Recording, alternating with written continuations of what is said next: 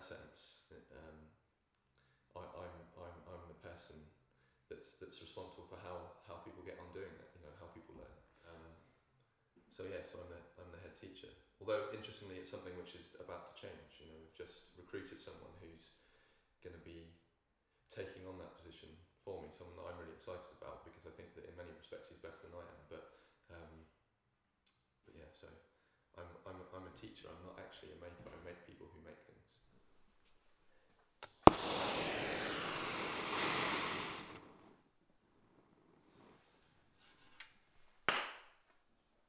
The Bicycle Academy started as really an idea based on something that I wish existed that didn't. And often, any of the stuff that I've done outside of my previous working life was basically trying to create things that didn't exist that I wish did.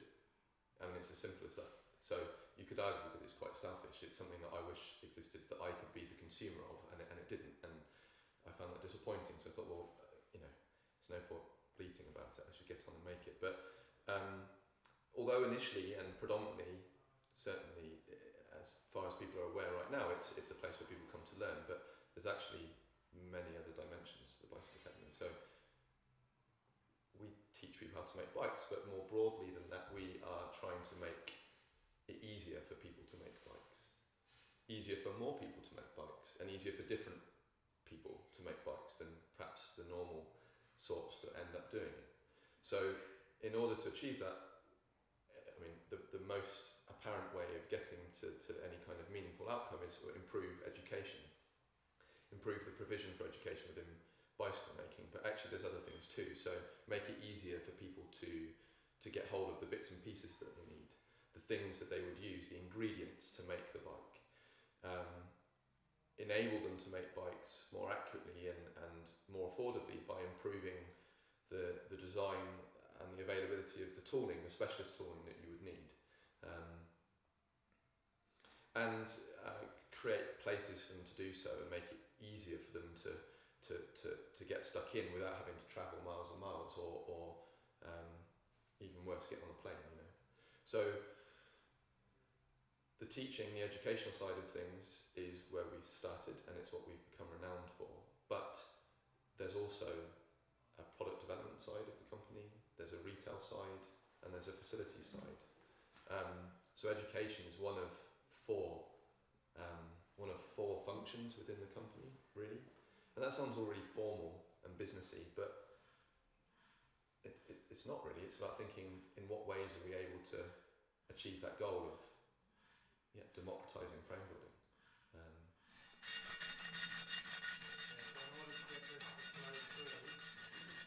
One of the mistakes that people make is thinking about teaching rather than thinking about learning. Teaching is only there to facilitate the learning. It sounds like a subtle point, but I think it's really important actually. I think there are people who think, right, I'm going to teach this thing. And that implies that they're going to be projecting something that they have, and they're going to be projecting that outwards. And I actually think that the right approach, or the most effective approach, is to invert that a little bit actually. It might sound facetious, or I don't think it is. I really think that it's critical, that this point is critical. If you think about the recipient, who shouldn't be the recipient, who should be the person you're trying to enable, the person you're trying to help, what do they need? And then you tailor what you do to enable that, right? To make that possible. So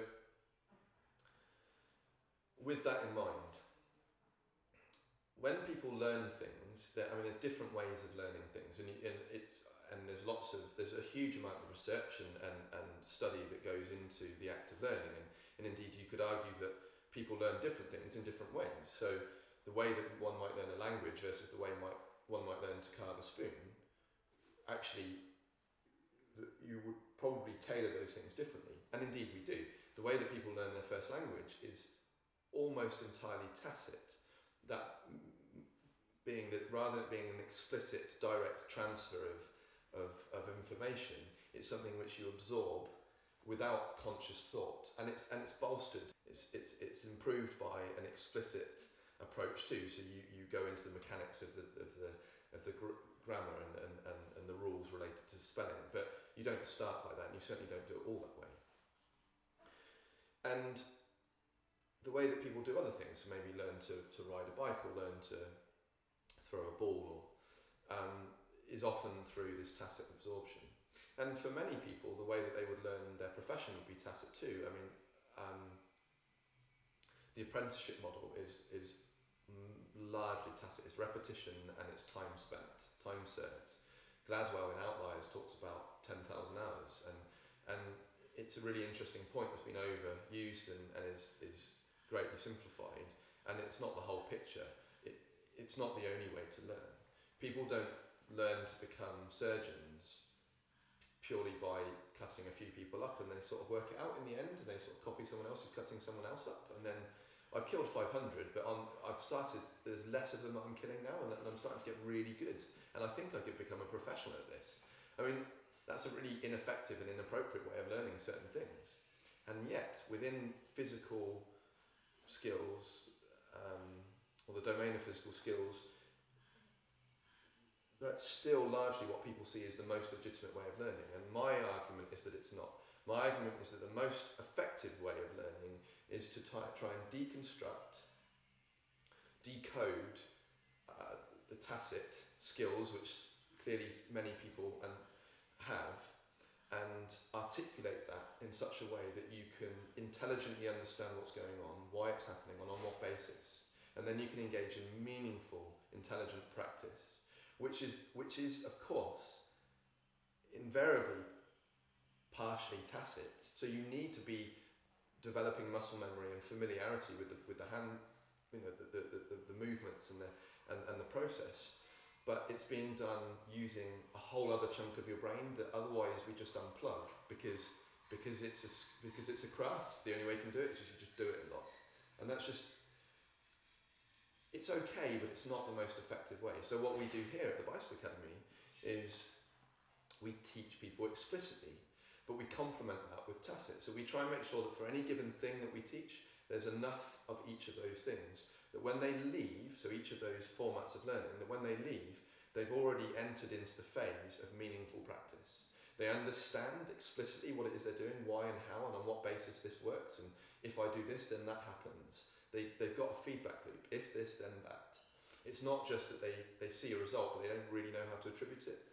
Because there's a lot of misunderstanding. If I ask someone if they're riding a bicycle, you're riding along on a bicycle, and I say to you, how would you turn left on your bicycle? You're riding at a canter, how would you turn left? Almost everybody says the wrong thing. They say one of two things. Most people will say, well, you turn the handlebars to the left a little bit. Well, if you do that, you fall over to the right. That's actually what happens. So if you program a robot to do that doesn't have any intuition, it just does it exactly what you tell it to do, or program it to do, the robot will fall over to the right. So then they say, oh, you lean left a bit. Well, actually, if you just lean left a bit, what will actually happen, what a human will do, is the human will carry on going straight. They don't turn left. To turn left, you have to turn right. Because what happens is when you turn the handlebars right a little bit, it creates an imbalance. And that imbalance pushes the rider, the way that the rider will behave is that they will lean ever so slightly to the left by turning to the right. And when they lean to the left, they'll then compensate so they don't fall over by turning the handlebars a bit to the left. And the combination of those things in that order means they start turning left. But it's really interesting. If you watch parents in any given park on a Sunday afternoon trying to teach their kid to turn left on a bike that doesn't have stabilisers, they'll say, no, turn the damn thing to the left. They're doing it wrong. And isn't that silly? We're all like, riding a bike's really relatively easy, and surely that's a really straightforward thing. And it's something that people fundamentally misunderstand, because what they don't appreciate is the tacit understanding and reaction that's going on, that intuition that means that they get the result that they expect. They attribute it to the wrong thing because they haven't decoded it properly. And so that if you ask them to write a list of instructions for a robot, all their bloody robots would fall over. So I'm not interested in teaching on that basis, but it's interesting to apply that test. If you literally said that to a robot, what would it do? And what you find out is that it doesn't always work out. So what I've had to do, and what we do here, is we endlessly go through a process of trying to decode what's actually happening. When someone's doing a thing, when they're performing a task, when they're trying to achieve a result, what's actually happening? And what's the bit that's between the lines, which they don't realise they're doing? And that's what makes the difference. And that's why it works for us, and that we've been able to achieve what we're doing and hope to do more of. But it's not rocket science, it's just changed the way you think about it.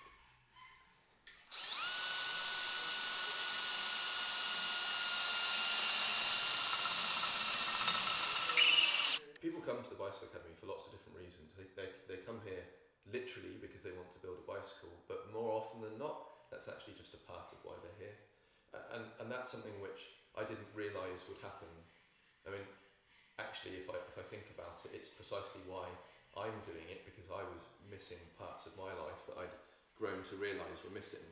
And I think that's a very common theme with people. But what we see with our students is that they're looking for a physical engagement with their lives. They're looking to create something tangible, something which is broadly understood. A lot of people work, even if they're doing what could be argued as, I don't know, otherwise well understood and established, performing established roles within industries which have been around for a long time. An architect, a design engineer, an accountant, a lawyer. These are all things which carry, I guess you could say, status and that people would see value in, but they don't feel nourished by those things, because even though they create positive impact in the main and they're essential parts of society, they just don't feel connected. And it's because often people are doing things which have very little tangible outcome.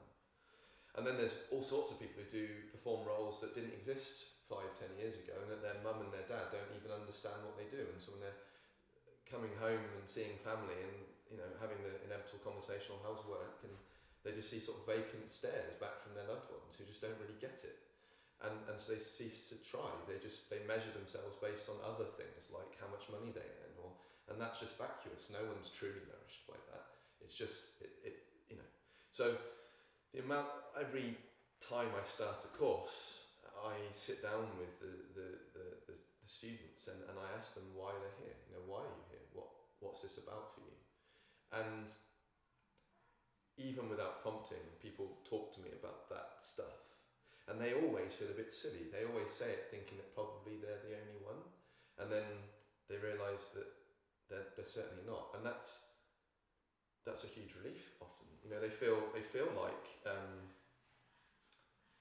perhaps they were being a bit silly, and actually realise that it's perfectly legitimate for them to feel the way that they feel. It's not, you know, and it's perfectly okay for them to look for something else somewhere else.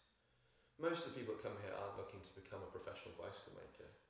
Most of the people coming here are looking to get some kind of fulfilment from their life, and probably and hopefully for them, for bicycle making to deliver some of that. And then through the journey of making the bicycle and learning about how they make it, they go through a really interesting emotional ride where they're realising they know more than they thought they did, and in some cases they know a lot less. They realise that they have the capacity to achieve that learning, so despite the fact they don't know it, in some cases, that, oh, actually I'm getting my head around it, this isn't, maybe I can do this.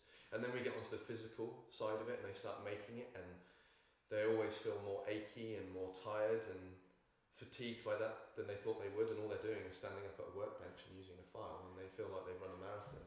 And that further emphasises that there's a huge part of their life or their capacity which they're not engaged with. But just like when people do exercise and then feel tired afterwards, it's that wonderful feeling of, I'm tired because I've done something. So they all feel a surge of excitement about that the following day. They say, I'm tired, but it's brilliant. I haven't felt like this in ages. And then they struggle.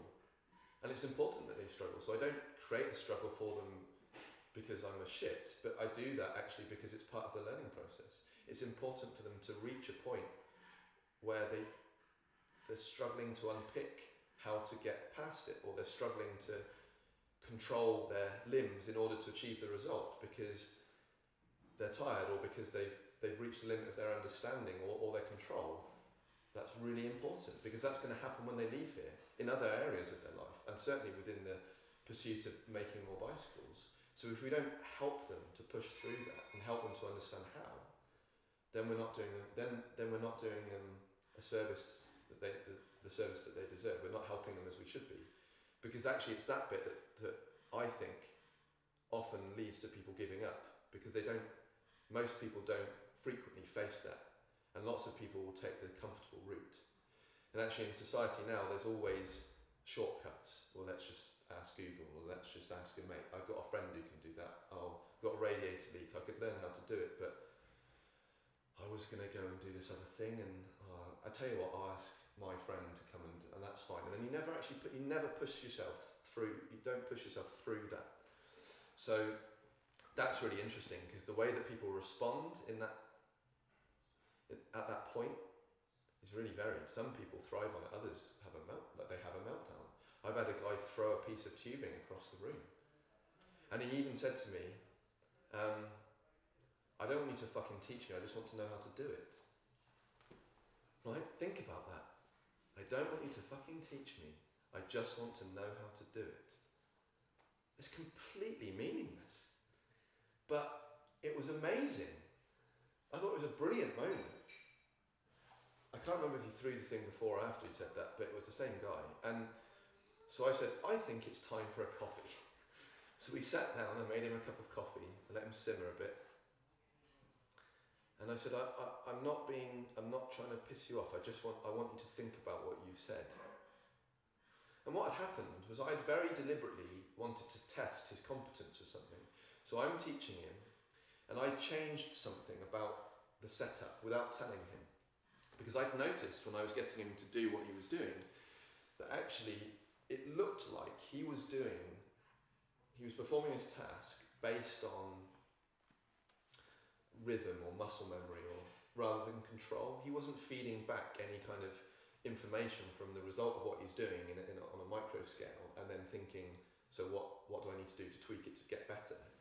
It just so happened that what he was doing with the setup that he had and the things he'd already been doing was largely the same. So I needed to see if he could respond, if he could exert true control. So by changing one of the parameters without him knowing, either he would respond because he'd notice, or he'd just keep doing the same thing and suddenly it wouldn't work anymore. And it was the latter, he just kept doing the same thing. That's fine. Once I realised that that's what's happening, I can address it. But it would be doing him a disservice to send him into the wider world thinking he's bloody brilliant at doing this thing, when actually it was just because it just so happened that what he was doing worked, not because he was controlling. It'd be like learning to drive around a racetrack and get really bloody good at it, and then thinking I'm a really good driver, and then getting out onto the open road and turning left within 500 yards and crashing into a bloody tree because, well, when I did it last time I turned left at this distance and that was fine. I mean, that's not learning to drive, that's learning to drive in that context. So I explained this to him. He looked a little sceptical, but he'd stopped throwing things, and he said to me, well, look, okay, but I don't know how we can make this work. And I said, well, I'll tell you how we're going to make it work. I'm going to let you know that I'm going to change something. I'm just not going to let you know what I'm changing, so you don't feel silly. I'm not trying to trip you up to make you feel silly. I'm trying to help you. So he said, okay, like he accepted the challenge. So I changed something else, and he got it right. And then he cried because he was so overwhelmed with the feeling of competence that he'd executed, his realisation that, holy shit, maybe I can do this, really do this, by the most stringent measure.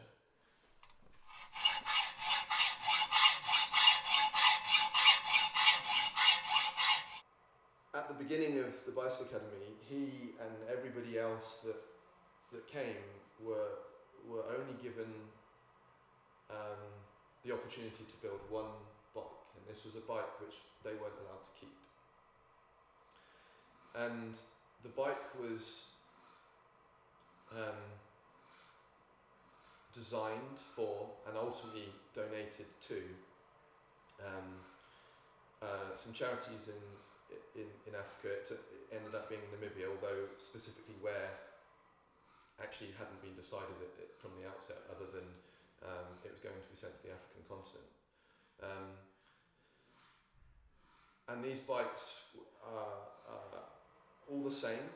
They're designed to be workhorses, mules, that would enable people who don't have transportation and whose lives suffer as a result of that to unlock potential. So school teachers, school children, and healthcare workers, so who would be able to create the most positive impact in their community by having the ability to travel more easily.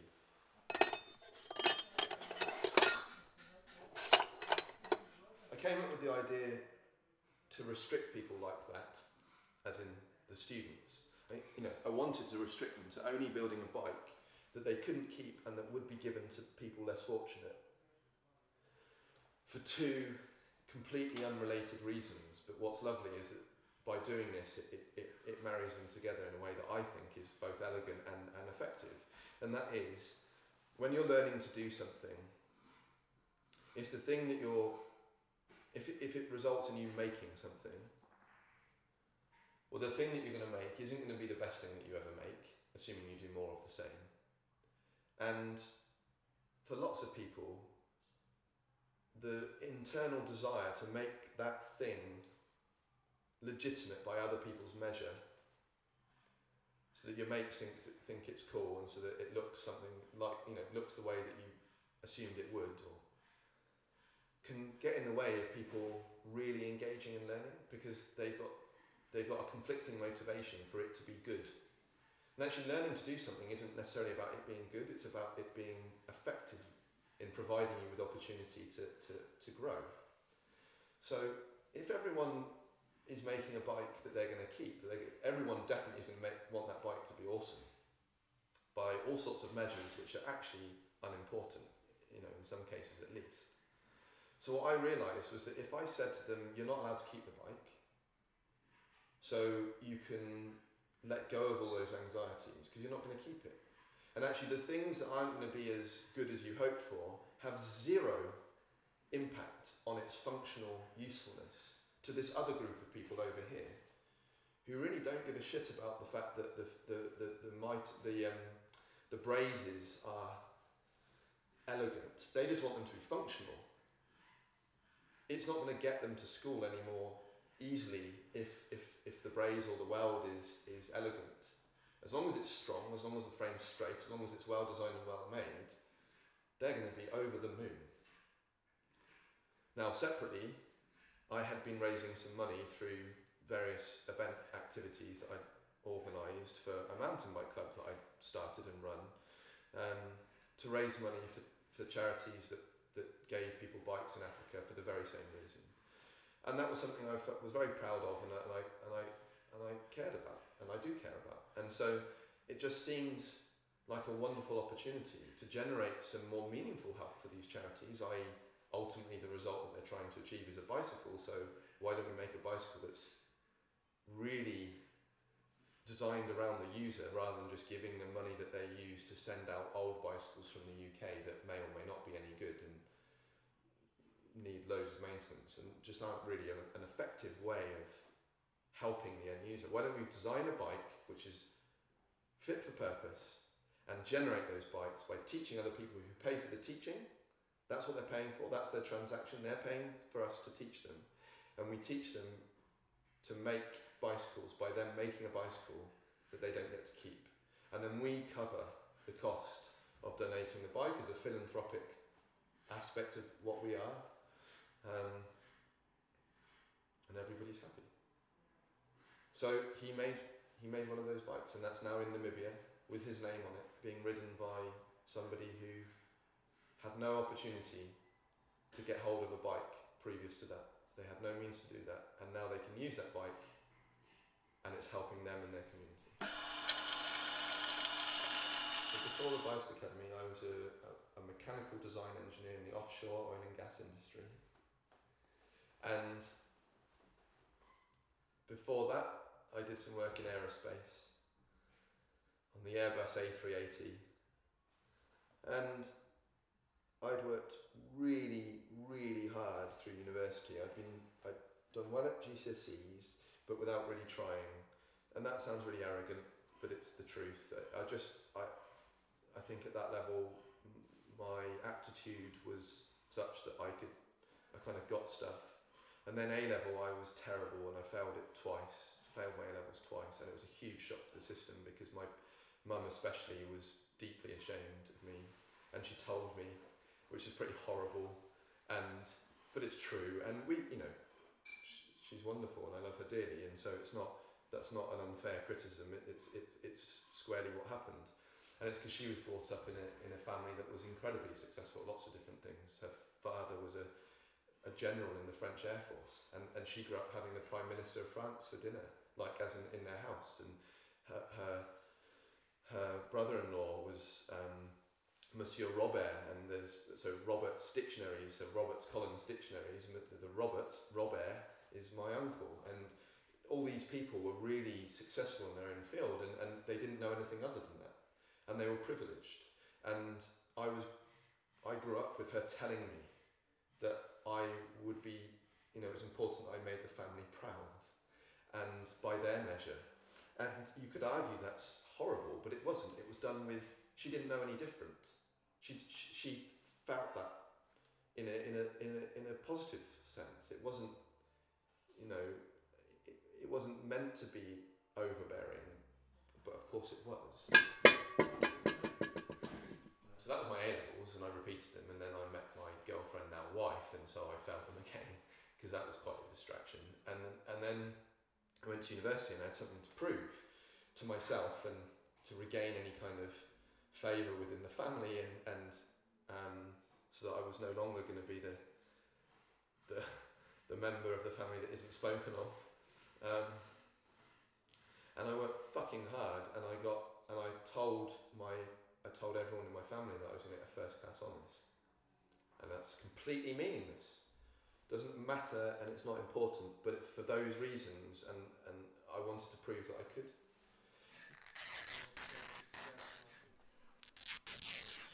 I nearly broke myself doing that, like emotionally, because the weight of it was because I felt like I had to, and I really wanted to, because I deeply cared, rightly or wrongly, about what my family and my parents thought of me, and I wanted to prove to them that I had substance. Should I have done that? Does it really matter? When I bring my son up, will I put that pressure on him? I definitely won't put the pressure on him, but I can see how it ultimately, I learnt a lot about myself, and I learnt a lot about what was possible, and I actually generated an understanding of a different threshold. I realised that I was capable of a lot more than I thought I was. I didn't think I could endure that level of pressure or effort, because actually when you're part way through, you realise, shit, this is much harder than I thought it was going to be, and actually, why the hell have I made this commitment?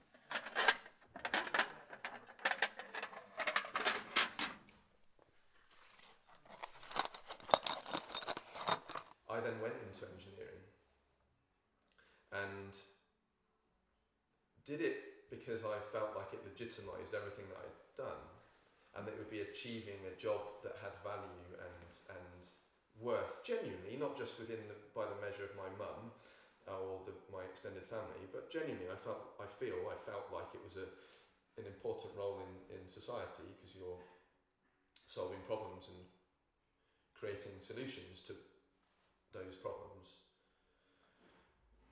broadly. But what I very quickly realised was that within the industries that I was working, I wasn't actually doing that. I was basically just facilitating some people making more money than they already had. It wasn't actually about solving the problems, not truthfully. That's not to say that engineering isn't. I'm just saying, because it definitely is. But organisations, lots of them, end up becoming overtly focused on financial gain sometimes, and at the expense of the core of what they do and what made them successful in the first instance, which in many cases is the founders, or the founders of the company really caring about how they do what they do and what the result is and on what basis they do it, and that's what set them apart. It's not just because it's cheaper, although that's obviously a part of it. And inevitably, for these things to be successful, you have to factor money in. So I'm not saying that's a bad thing, but there are organisations which forget that, and they just focus on the money. And if you consider, if you're employing people who have spent their entire life to that point converging upon a vocation which isn't about making money, because there are a lot more effective ways of making money than being a design engineer, or indeed a teacher, or a healthcare worker, things which are often recognised as vocational rather than simply just a mercenary job. It seems odd that then a company would fail to engage them on that basis and fail to exist in and of itself with that being the core. So I fell out of love with everything that I'd worked towards. So over 7 years, I progressively realised that everything I'd worked towards, while I believed in the essence of it, I wasn't able to exercise it at all. So I started rather than looking for jobs as a design engineer, I was looking for companies that cared about the stuff that I cared about. And I was happy to change what I did entirely. That didn't really matter as long as who I was working for or with cared about the stuff that I cared about. It just so happened that I came up with something before I found somewhere that I wanted to work for.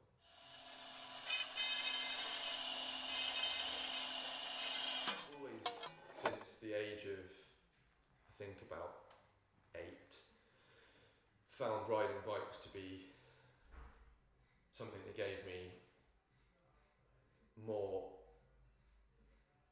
enjoyment than pretty much any other pursuit. I love playing football, I love playing tennis and golf and running around.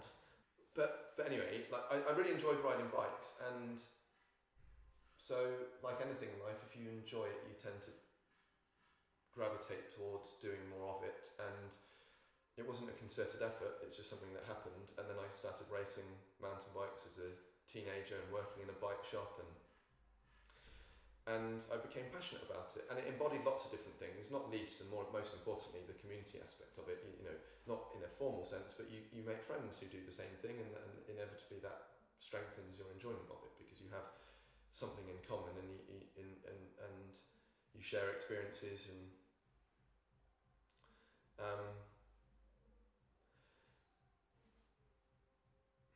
and so it's always been a part of my life, and I was doing more and more of it. I'd set up an event in Frome, the Cobble Wobble, which was just a really silly bicycle race to make people have fun, not to make them have fun. That's the worst kind of fun. But to give people the opportunity to have some fun. In a way that isn't, it can be whatever they want. They can take it seriously and try and become king of the cobbles and get the fastest time and train. Or they can dress as a robot called the Cobblebot and ride up the hill and sort of fall over a bit at the end. And just the fact they've got to the top and made a load of people laugh means they've had more fun than otherwise. And there aren't many events like that. And to me, cycling can be lots of different things to lots of different people. So that's what the event was. And it existed because it didn't exist. It existed, I made it because that sort of thing, I couldn't find it. I set up a club to build some trails on an area of land that I'd already built some bicycle trails on with some friends. That was illegal to do so, but it was with the informal blessing of the people who operated the land, because we looked after it. But then when they couldn't avoid it, the matter formally, when they had to deal with it, I worked really hard to set up a club and pay them money so that we could do it legitimately, and gave a huge amount of my time to do it, because when I was a kid there wasn't somewhere that you could go and ride bikes properly, off-road. You could, but you were always on someone else's land. So I thought, well, why should I should be the one who makes it happen then? So I put a huge amount of my time into doing that, and growing from a core group of about 8 people who I knew, were involved in it, to 200 odd people, and I was putting on events and coaching kids. We were all doing it. It was a wonderful thing. And the point is that I was doing more and more outside of my day-to-day job that gave me nourishment, and the day-to-day job was something I would endure because it gave me income. And then, like many people in my position, or in a similar position, I would spend that money frivolously because it would also convince me that this was possibly an acceptable life choice, because I could buy a nice DSLR or a car, so I'd spend all that money and spend more than I really could afford to spend, but then I was trapped in the job. So then I would appease myself by spending more money. And then when I really faced up to the reality that I didn't enjoy what I was doing, and this other stuff that I was giving most of my life to, and in truth, all of my evenings and weekends, at the expense of my relationship with my then fiancée, I needed to do something about that. I needed to break that cycle. And so I looked for other jobs, couldn't find any that I really liked, found one and didn't quite get there because I didn't have the experience, and I wouldn't have employed me to do that job, but I was going to give it a good try. And then had this idea for, I wish this thing existed because it doesn't exist for me. I want to learn to build a bicycle frame, and why am I being patronised? And I can't be the only one. And then it just struck me, do you know what? This is like the cobble wobble. This is like the bicycle, the mountain bike club. This is the same thing, and I'm good at that stuff. I'm good at making something happen when I give a shit about it and when I wish it did. And I give a shit about this and I wish it did. And it mixed a lot of things that I cared about and I think I'm quite good at. It mixed making of things, although that's not what I'm engaged in predominantly. I have to understand it, so it needed my technical understanding. It needed my understanding of bicycles and bicycle riding. It needed my ability to organise things and make stuff happen. It needed my ability to communicate with people, to convince isn't the word, but to share what I'm doing in a way that it gives them an opportunity to engage with it too. You could argue it's storytelling, but it's real because it's all happening and happened. To resonate with people, there we go. My ability to resonate with people, which I think I can do when I care about something. I think I'm able to get through to people and to share with them why, and then it either does or it doesn't, but at least it gives them the opportunity to. And my mother's a teacher, my then fiancée, now wife, is a teacher, and I'd read a lot about teaching and also knowledge capture and transfer, and tacit knowledge, explicit knowledge, decoding. I was really interested in that anyway, and it just seemed like it was this smash up of all of these things together. And I was beyond the point where I was previously more scared of starting and failing such a thing. Now I was more scared of never doing it and maybe falling apart, having a complete and utter meltdown because I was trapped in this life that I didn't identify with at all. So suddenly the stakes were very different. I realised that if I kept going as I was, there would be very little of me left. I had to put what I had left into trying something different.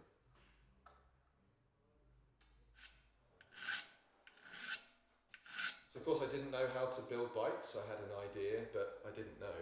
And there are people who do know and do it.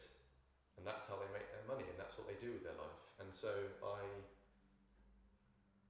came up with the idea and I published my thoughts on a blog, and because I'd done these other things, I had there were some people who would read what I would write, and it was enough people who happened to share the same kinds of interests that it picked up some steam. And that gave me affirmation that I wasn't alone. And one thing led to another. I got put in touch with someone who is an established maker of bicycles and motorcycles and had been doing it for around 50 years. And I approached him and said, look, I'd love to, this is what I'm trying to do. I'd like to teach people how to make bikes or create an organisation organisation that teaches people how to make bikes, people that would otherwise not be able to. I want to teach them in a way that's based on them learning. So I want to think about how we do that. I want to go right down to the basics to unlock it. And I also want to do so with these bikes that we give away. So this was my sort of loose skeleton of an idea. How do you feel about working for me doing that? Or even being a partner with me? And he didn't want to be a partner, he was over that kind of stuff. But he was happy to do a trial. So he would try and teach me what he knows, and I would try and develop the teaching, and we'd see if it works and if you like doing it. And what was really interesting is, I mean, he's exceptionally good at doing it, but it was largely mimicry. That's really what was going on. It was watch me now do, and he was, of course, trying to unlock that and do more and teach. But what I found was there was a bit like the turning left on a bike and falling over to the right hand side. There was a bit of that. What he was doing and what he was saying was sometimes subtly and sometimes less so different. So I realised, and I also, by the way, I had questions like, at what temperature does this process happen? Technically, what's going on, and what's the science behind it?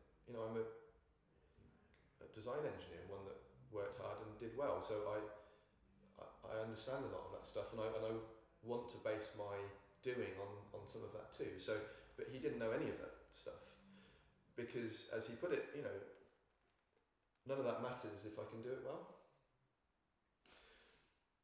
And I understand and appreciate that, but it wasn't complete. I mean, it's not complete, and it would limit what we could do going forwards anyway. So I was teaching myself the technicalities of it, separately to that mimicry, that process of mimicry.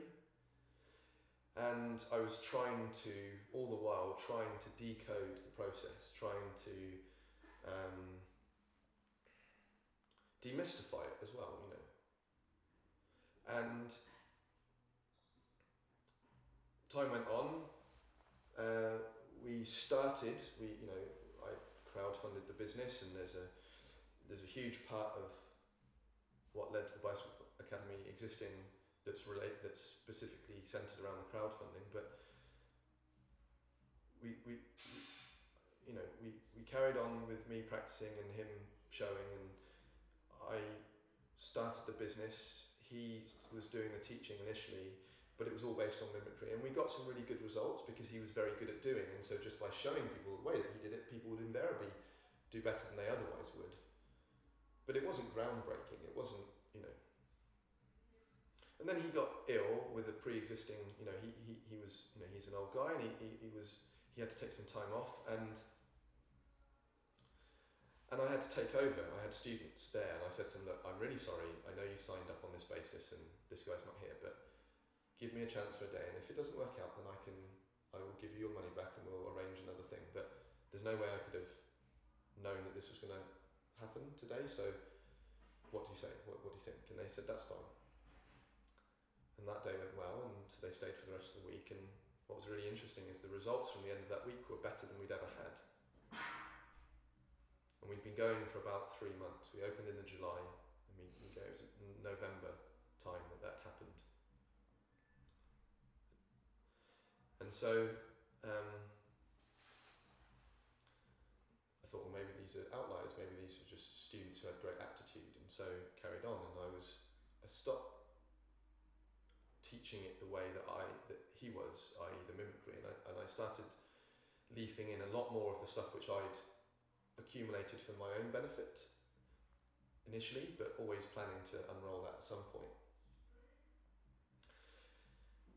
And week on week, for the next 3 months, the results were better and better, until they were by far and away totally and unrecognisably different. They were completely different. And I was having each of the students make the point of speaking to me, emailing me, ringing me up afterwards, saying, I had such a good time, and I can't believe how far I've come, and you've really got a knack for this. I don't know that you know, but I've never been taught how to do something this way. Now, I hadn't made a concerted effort at that point to deploy some kind of particular methodology for teaching.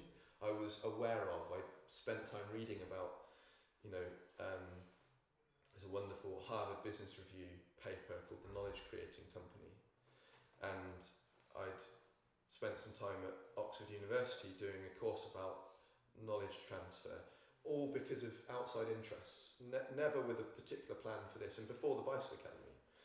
And I tried to kind of theorise the best way of learning when I was starting to do the brazing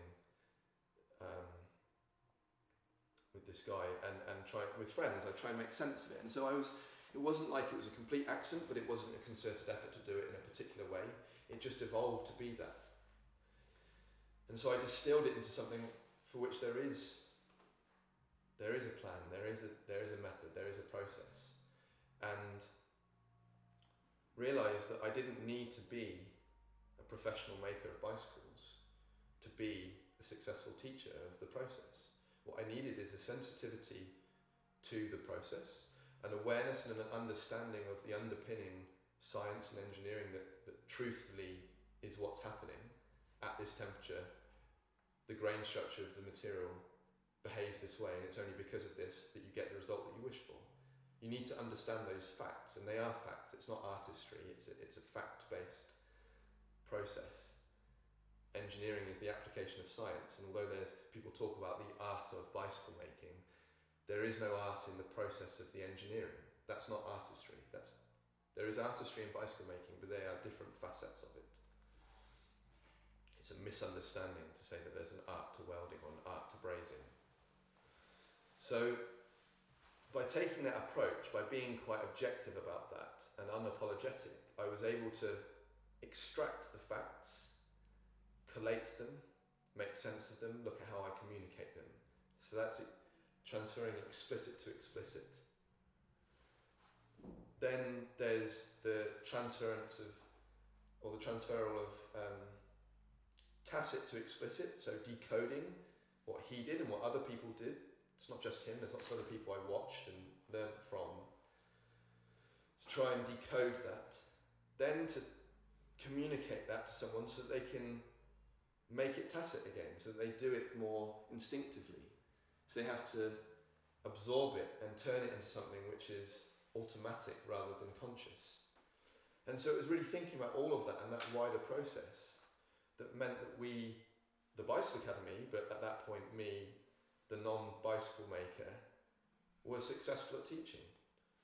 So it's this really it's quite sweet really, and I wish I'd never made a bicycle, and I wish I still, have, but I wish I'd never did in a way, because there'd be something really pure about that, and it would really press the point that you don't need to be a bicycle maker to teach bicycle making.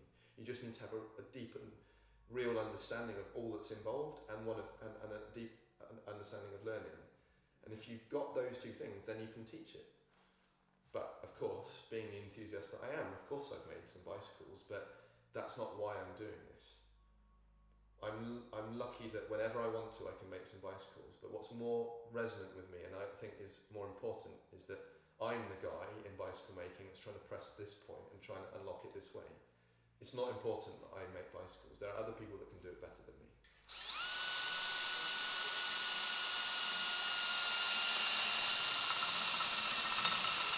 So, if I was to focus purely on you could argue the cold, factual side of the process of making bicycles, then and learning how to do so, I just don't think that would be, it wouldn't be true to me, and it wouldn't be true to what the ultimate result needs to be and should be. What I'm trying to do is effectively dissect the various aspects of it so that people can treat each of them appropriately when learning and doing.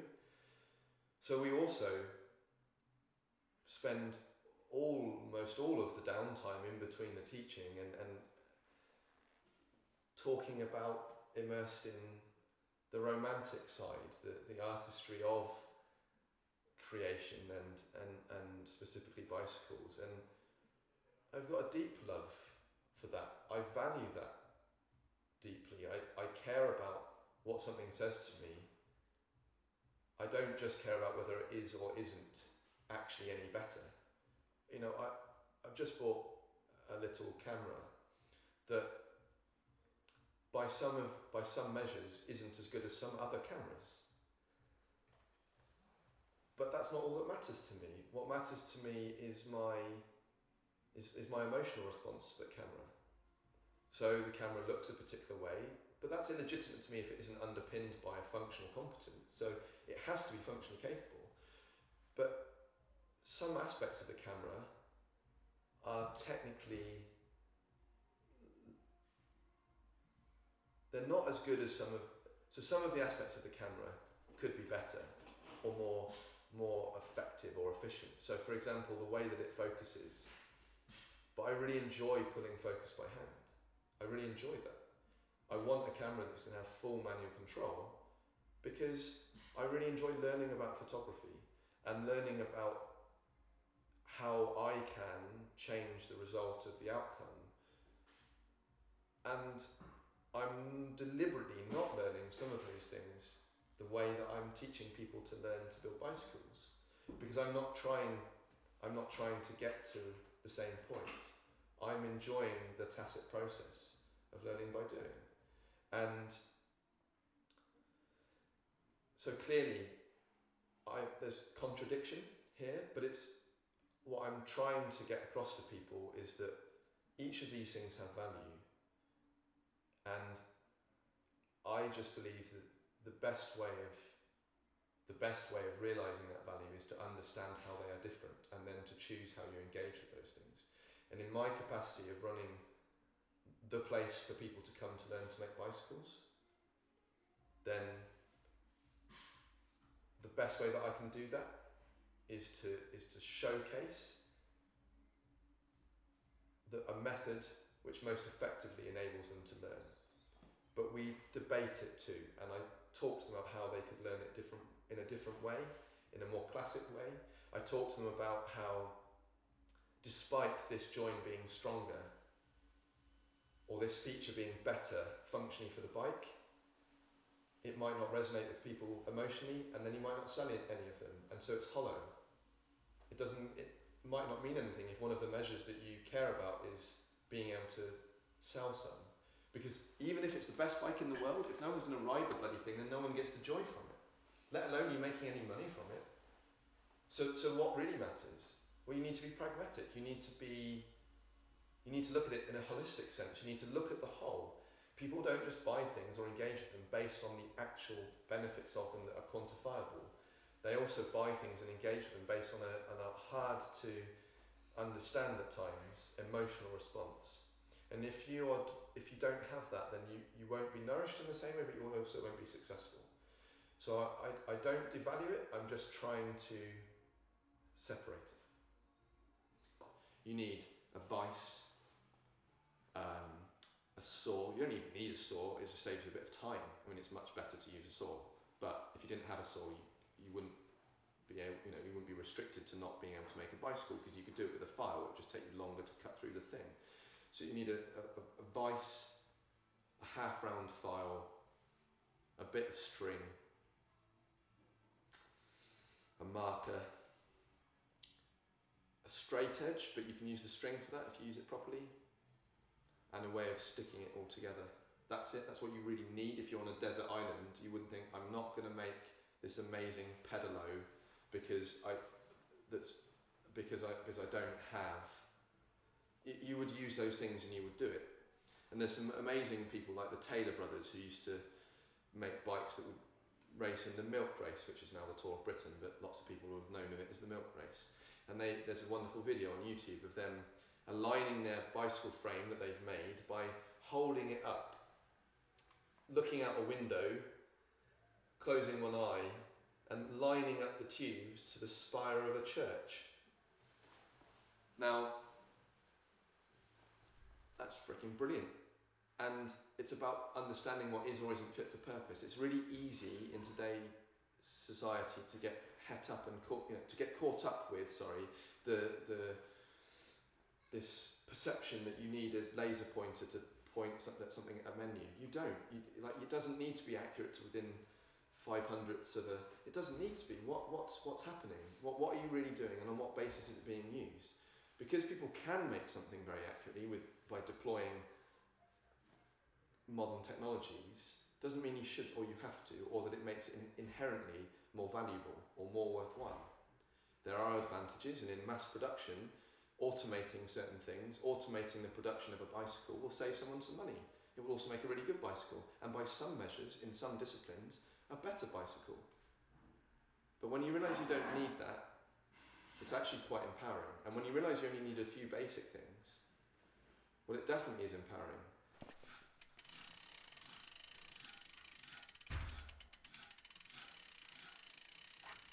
That's a really wonderful human engagement.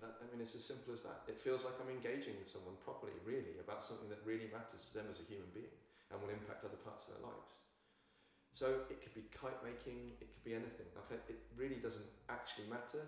The bit that matters most to me is the way is truly enabling people to learn like that, or enabling people to do a thing. Really, the fact that it's bikes is ancillary now. I'm far beyond that. I still have a deep love of cycling because I think that cycling is it's just a very lovely thing.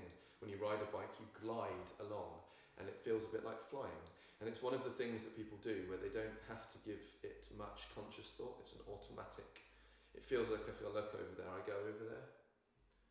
So you become at one with the bike once you're, and people equate it to so some people say it's a lot like skiing. There's a state of, people talk about the state of flow in lots of things, but I mean state of physical, so in terms of movement, you glide and you flow through a space physically.